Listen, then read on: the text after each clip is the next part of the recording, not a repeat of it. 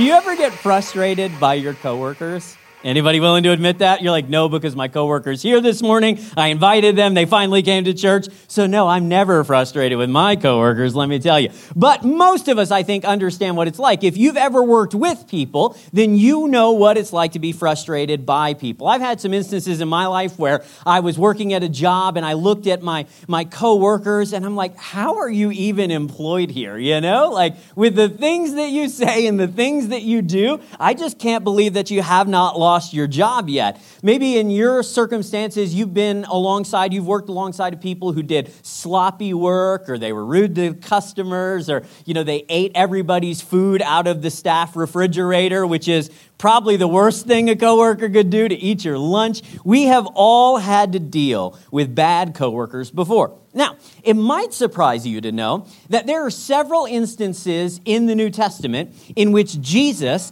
got incredibly frustrated with his coworkers. Now, when I use that word coworker with Jesus, I'm using it kind of loosely. I'm talking about the apostles, the 12 apostles or disciples that followed Jesus and learned from him. And it's true that time and time again, Jesus is with them and he's teaching them and he's leading them. And they say or do something and he is like, what is wrong with you? Why would you say that? Why would you behave that way? Why would you treat those people in that manner? He had a lot of frustration because his coworkers, his disciples, his friends really didn't seem to get it, you guys. They missed the mark an awful lot. Let me show you an example, one of two that we'll talk about this morning, from Luke chapter number 9. Luke chapter number 9, we'll read verses 51 through 53 here to start. It'll be on the screen for you. The scripture says, as the time drew near for him, Jesus, to ascend to heaven, Jesus resolutely set out for Jerusalem. He sent messengers ahead to a Samaritan village to prepare for his arrival. But the people of the village did not welcome Jesus because he was on his way to Jerusalem. All right, let me give you a little bit of context here. You probably aren't super familiar with like ancient Israel and geography and things like that. Don't worry about it. Basically, imagine a country that's kind of like a long vertical horizontal shape. Vertical horizontal, that's the dumbest thing I've ever said. A long vertical rectangle, that's the word I'm looking for. It's too early, you guys. 9 a.m. is real early. Anyway, so imagine this long rectangle, and it's kind of divided into three provinces. There are more, but we can think of three of them. We've got the northern province, the middle province, and the southern province. Now, Jesus and his followers here in Luke chapter number 9, they're in the northern province of Galilee, and they want to get to the southern province of Judah so they can get to the capital city of Jerusalem. And the shortest way to get from the northern province to the southern province is to go right through the middle province, which was called Samaria. Now, Samaria was a really unique place. It had people who spoke a different language, people who had a very different culture. They didn't always get along well with the other provinces. They were constantly talking about seceding and gaining their own independence. Is this sounding familiar to anybody? Yeah, it's just like those nut jobs out in Manitoba. They've just got all sorts of wacky... No, of course not. Anyway, all right. So we've got this province. It's a country within a country, essentially. And because there's such tension and the cultures are so different and things like that, Samaritans rarely would go into the Israelite provinces. And if an Israelite wanted to travel north to south, rather than going straight through Samaria, they would often go around, even though that would add several days to their journey, okay? So when Jesus is getting ready to head to Jerusalem, he's like, no, we're not going the long way. We're going to go straight through Samaria. But because Jesus was only intending on passing through Samaria, the Samaritans took it as a bit of a slight. They're like, oh, we're not good enough for you to stop by and talk and teach and do miracles in our province. So no, you're not welcome here. Now, of course, the irony is Jesus had done many miracles in Samaria already. It had been a big kind of scandalous thing. And so this is them being dramatic and all those different things. So they told Jesus, no, we are not going to welcome you here. Now watch how the disciples respond in verse 54. This is so crazy. When James and John, who were brothers, biological brothers, when James and John saw this, they said to Jesus, Lord, should we call down fire from heaven to burn them up? Those dirty, rotten Samaritans. Let's roast them, Jesus. And I don't mean in the jokey sort of way. I mean literally. Let's roast them. But Jesus turned and he rebuked his disciples. He said, you don't realize what your hearts are like. For the Son of Man has not come to destroy people's lives, but he came to save them. So they went on to another village. Well, that escalated quickly, you guys, okay? Can you imagine Jesus, who's been so kind and compassionate to absolutely everybody? I mean, he's, embraced lepers and prostitutes and poor people and irreligious people. He has treated everyone on the planet with nothing but love and grace and compassion. And then his disciples are like, let's kill them all, God. Let's be done with every single one of them.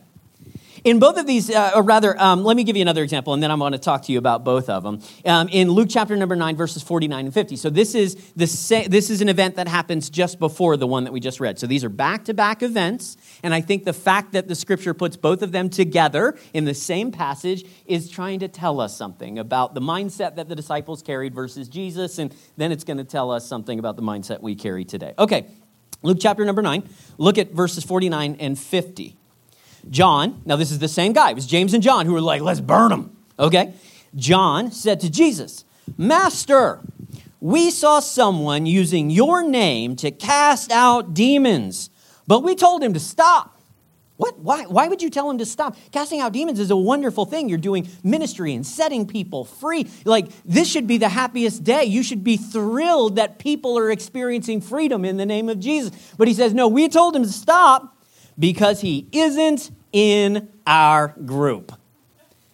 He's not one of us. He's not one of the 12. He's not one of the 72. I don't know who this guy is. I don't know how he found out about your name. I don't know how he decided that God had authorized him to go set people free and cast out demons. But we knew, Jesus, that you would not be happy about that. So we told him to shut his mouth, knock it off, go back to work, and leave these people alone. Let them stay with their demon affliction. It's true. But Jesus said, don't stop him. Anyone who is not against you is for you. Okay.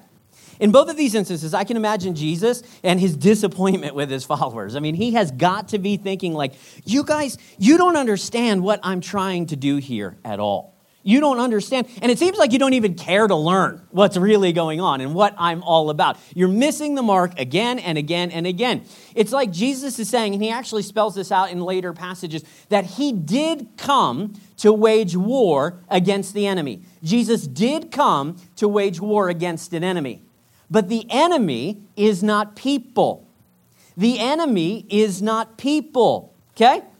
Jesus is going to tell his disciples that you cannot win the battle that he has sent them out to fight. You cannot win that battle using the tactics of the world. You can't rely on arguments and violence and coercion. Jesus is going to show them that, no, he came for a different purpose, and he came to illustrate a different way. It's like he's saying here, if you're going to follow me, then you're going to have to learn to stop fighting in ways that advance the kingdoms of this world, and instead fight in ways that are going to advance the kingdom of God. This is why his comment where he says, guys, you don't even know what your heart is like. I think it's so important. Because you and I are really not that much different from the disciples. Now, we might not be so brash, and we may never speak the words that we think, but come on, there have been times we wanted to just burn people up. God called fire, let's get fire down on these people. Let's roast them where they stand. I can't deal with them anymore. I'm sure you're as frustrated with them as I am. Boom. There have been times you wanted to shut people up. Times that people were different than you. They believed different than you. They had some different characteristic or quality. They belonged to a different group. And you were like, hey, you know what? Stop. We don't need to hear anything more from you, okay? We are no different in the 21st century than the apostles were in the first century. And that's why the way that Jesus responds to his disciples, rebuking them and telling them that they should love people in his name, rather than battle against people in his name, is so very important. I think it would do us good to give ourselves a heart checkup this morning and to make sure that although we claim to follow Jesus, are we actually aligned with his ways and his words? Or are we missing the mark just like the apostles did?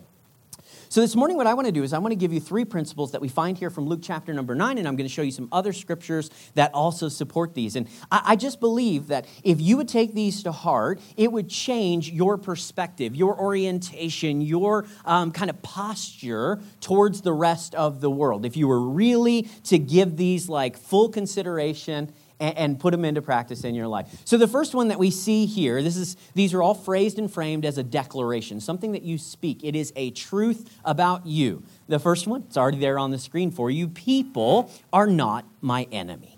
People are not my enemy. This is one of the big mistakes that the disciples made throughout the Gospels. They viewed people as enemies. The Samaritans were enemies. The Pharisees, they were their enemies. This guy who's casting out demons and he's not really a part of their club, their crew, viewed as an enemy, all right? But Jesus says that he didn't come to destroy these people. He came to save these people. Do you understand this? Jesus did not come to win a battle against these people. Jesus came to win the battle for these people. Do you catch that? The disciples are fighting against people. Jesus is fighting for people. What are we called to do? To be like Christ. To fight for people. To fight for their souls. To fight for their knowledge of God. To fight for their freedom instead of against it. We should be like Christ and not like the disciples here in this passage. My friends, we do have enemies in this world. But our enemies are not people. In Ephesians chapter number 6, we have this very famous passage that speaks of the armor of God. And I want you to look at what it says.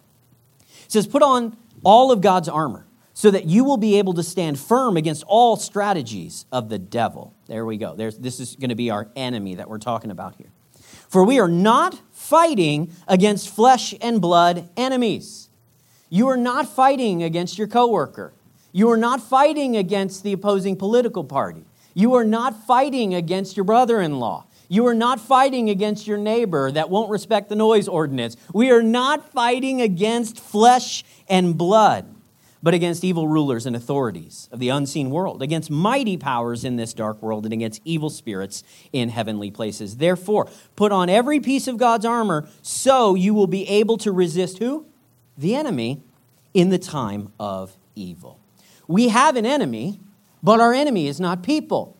And I'm afraid that too many of us in the modern church have started to view other people as the enemy. We have postured ourselves in war against one another. Hey, we have even divided ourselves and put ourselves in opposition to one another in churches like Connect. There are people on this side of the aisle that don't like people on this side of the aisle. Not literally, okay? You're like, who don't like me over there? What's up? Let's go. No, I don't mean that literally. But I mean, it's like pointing and no, you're good. I like you. It's her. I don't care for. I get it. I really do. But the truth is, the church has begun to behave like these sinful disciples instead of the gracious Savior that we say that we follow. So here's what I want you to do. I want you to ask yourself, who do I want to call fire down on right now? Who in my life would I like to God judge them? Give them justice. Give them what they deserve. Let them have it. Don't hold anything back. Who is it that you would call fire down on right now if you could? Liberals? Anti-vaxxers? Your ex-wife? Your son's hockey coach? Who is it that you would call fire down on right now? And then remind yourself that although we have people that feel like our enemies, Christ calls us to show those people compassion and not contempt. Okay, the church, Christians, you and I, we should be known for compassion rather than contempt. We should be known for fighting for people rather than against people. What unites us, particularly as believers, is far greater than anything that divides us. And so rather than viewing ourselves in competition and opposition to absolutely everybody who doesn't believe and feel exactly what I do, we want to take a more humble posture because that's exactly the one that Christ took. People are not my enemy. You guys, there is something wrong, like fundamentally wrong, with saying, I love Jesus, but I hate people. There is something fundamental. Those things do not go together. I love Jesus, but I hate people. Or I hate those people. I hate that person. No. We serve a Savior who loved the ones who were his enemies, who gave himself. He sacrificed. He showed them grace and kindness. He gave them forgiveness. This is what we're called to do as believers. And if you say, no, not me. No way. I will never be okay with those type of people. And I'm never going to forgive her. Don't call yourself a Christian then. Don't do it. Okay? Because this is part and parcel of what it means to follow after Jesus. We've got to get real about this, you guys. We cannot win the world if we fight like the world. We cannot win the world if we view the world as our enemy. We can't win the battle that Christ has called us to win if we're fighting the wrong enemy altogether. You have an enemy, but it is not people. And so I'm begging you, for the sake of the name of Jesus, for the unity of his church globally, and for the unity of Connect Church. And I'm not, this is not a sermon where I'm addressing something that happened this week. It's like 2 Christians in Connect Church got beef. No, I'm friends on Facebook with most of you guys. And I know that a lot of what we say and post publicly is divisive, and it's focused on the wrong things, and it views other people as enemies. And so I can only imagine what you're like when it's just you and your wife at home and you're ranting about what you see on the news or whatever. So I'm not addressing anything in particular. I'm just begging you guys, for the sake of the unity of the church, the name of Jesus, and the mission of his church, let's not view people as the enemy. Let's view people as the prize. Let's view people as the ones who matter. They're the purpose. They're the point in all of this. Man, can you imagine if we had viewed some of you as enemies? Like first time you walked into Connect Church, we were like, no, not you. I know what you've been up to. I know. You don't belong. You don't fit. You don't have a place here. We didn't treat you like that. We can't treat others like that. Why? Because Jesus didn't treat us like that, you guys. Jesus loved us. He gave us compassion. We were dirty, rotten sinners. We were on the wrong end of every single issue. You know what I'm saying? Like, we got it wrong every single time. And yet, Jesus was still good to us. We have a responsibility to be good to one another as well. People are not my enemy. Second declaration that we see here in Luke chapter number 9 is that my weapons are not earthly. People are not my enemy, and my weapons are not earthly weapons. In Luke chapter number 9, James and John, they wanted to use coercion. They wanted to shut this guy up. We told him, knock it off, man. I'm going to use my authority as one of Jesus' 12. Stop doing what you're doing, okay? And they wanted to use violence. They were willing to call fire down from heaven and roast these guys.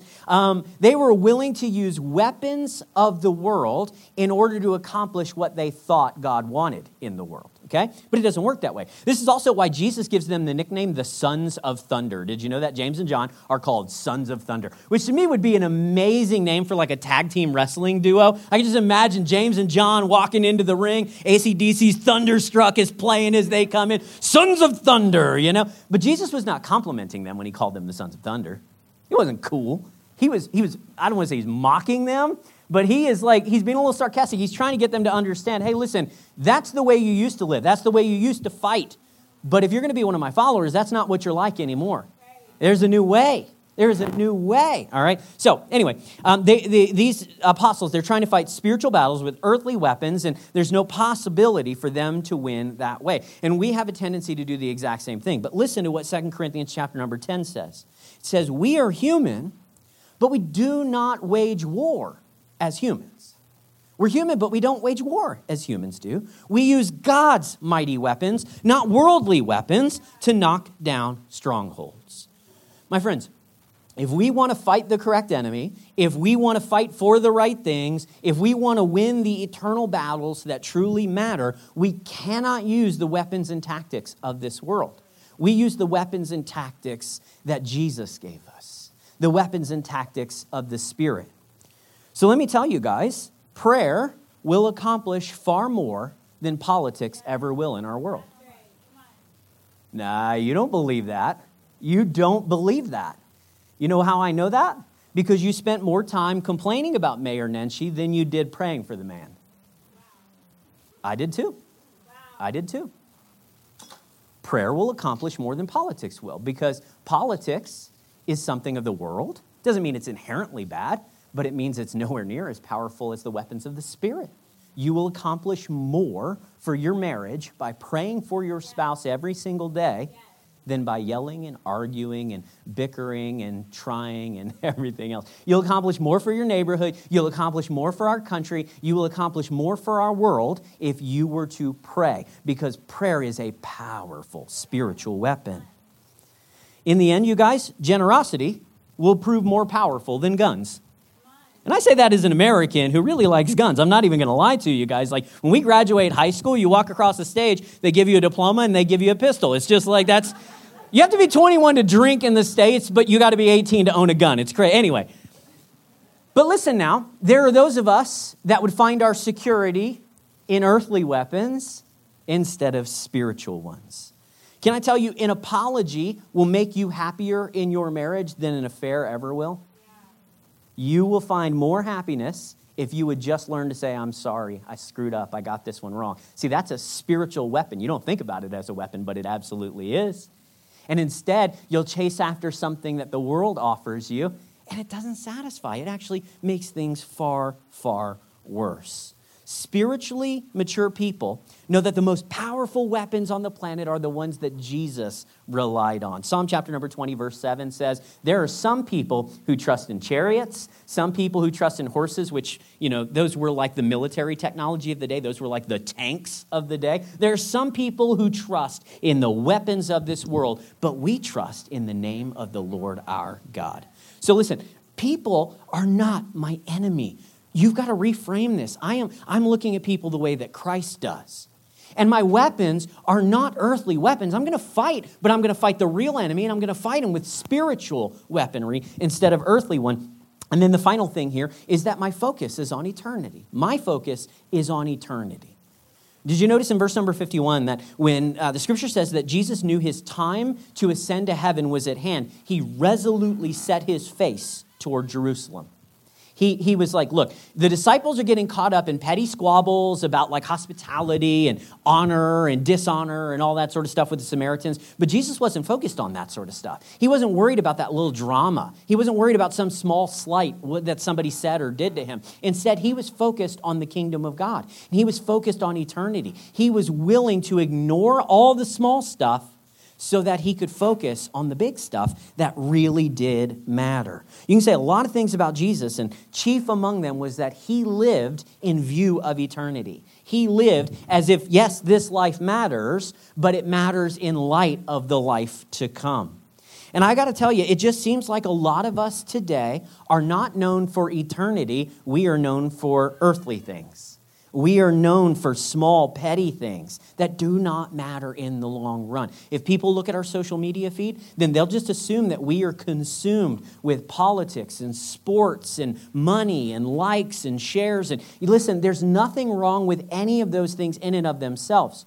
But if people look at you and the first thing that they see about you based on your conversation, based on your post is that you're conservative, or that you're a Rough Riders fan, or that you're whatever, if it's not Jesus, if there's no sense that you're a follower of Christ, and that's the most important thing to you, then you're missing the mark. You're fighting the wrong battles. You're trying to win in things that ultimately aren't going to matter. Our focus has got to be as much as possible on eternity, on serving Jesus and accomplishing the things that really matter. The early church did not win the world, didn't change the world by fighting culture wars, but by following Jesus Christ. So I want to read for you one final passage and then we're done, okay? This is Colossians chapter number 3. It's a bit of a lengthy passage, so I just want to read it. There's part of it on the screen. I want you to listen to all of it, though. The scripture says, to me and to you, since you have been raised to new life with Christ, set your sights on the realities of heaven, where Christ sits in the place of honor at God's right hand. Think about the things of heaven, not the things of earth, for you died to this life, and your real life is hidden with Christ in God. And when Christ, who is your life, is revealed to the whole world, you will share in his glory. If we skip on down here later in the passage, Paul says this. He says, put on your new nature and be renewed as you learn to know your Creator and become like Christ. He says, in this life, it doesn't matter if you're Jew or Gentile, circumcised, uncircumcised, barbaric, uncivilized, slave, free. Christ is all that matters. He lives in all of us. We have an enemy. We have weapons. We have something we should be focused on while we're here on earth. But too many of us are fighting the wrong enemy with the wrong weapons for the wrong purposes. And so lovingly, I want to challenge you to set your mind on the things above, to focus on Jesus. Listen, it doesn't matter if your political party gets into power or not. The world's not going to be perfect. There's still going to be problems. It doesn't matter if you win the lotto, you have all the money in the world. Guess what? There are still going to be issues and problems. Those things do not solve problems, they create problems. There is one who has the power to solve every single issue that you and I face. And we are called to be a part of the solution, not adding to the problem. And so listen, when people think of Christians, they shouldn't think of combative people who are fighting against others. They should think of people who are fighting for them, who have such a deep love and desire for their coworkers, even the sorry ones, who have such a deep love and desire for their neighbors, even the ornery ones, who have such deep love and desire for their family members, even the crazy ones. People who love people so much that they're like, yeah, I want to be a part of that kind of community. That's what I'm looking for, because that's what God called us to do, because that's what God did for each and every one of us. Father, I pray today that your word would find root in our hearts. I pray, God, that we would be challenged and we would respond. We would repent, Lord, from the viewpoint that says my neighbor is my enemy, that, God, we would change our mind on the things that will really change our situations. God, we would rely on prayer and fasting far more than Facebook posts or arguments or money or any of those things. And Lord God, I pray that we would live in such a way that eternity is changed because of the things that we choose to be known for in this world. God, help us to be a church that shows Jesus as salt and light to the rest of the world. We pray all this in the name of our Savior. Amen.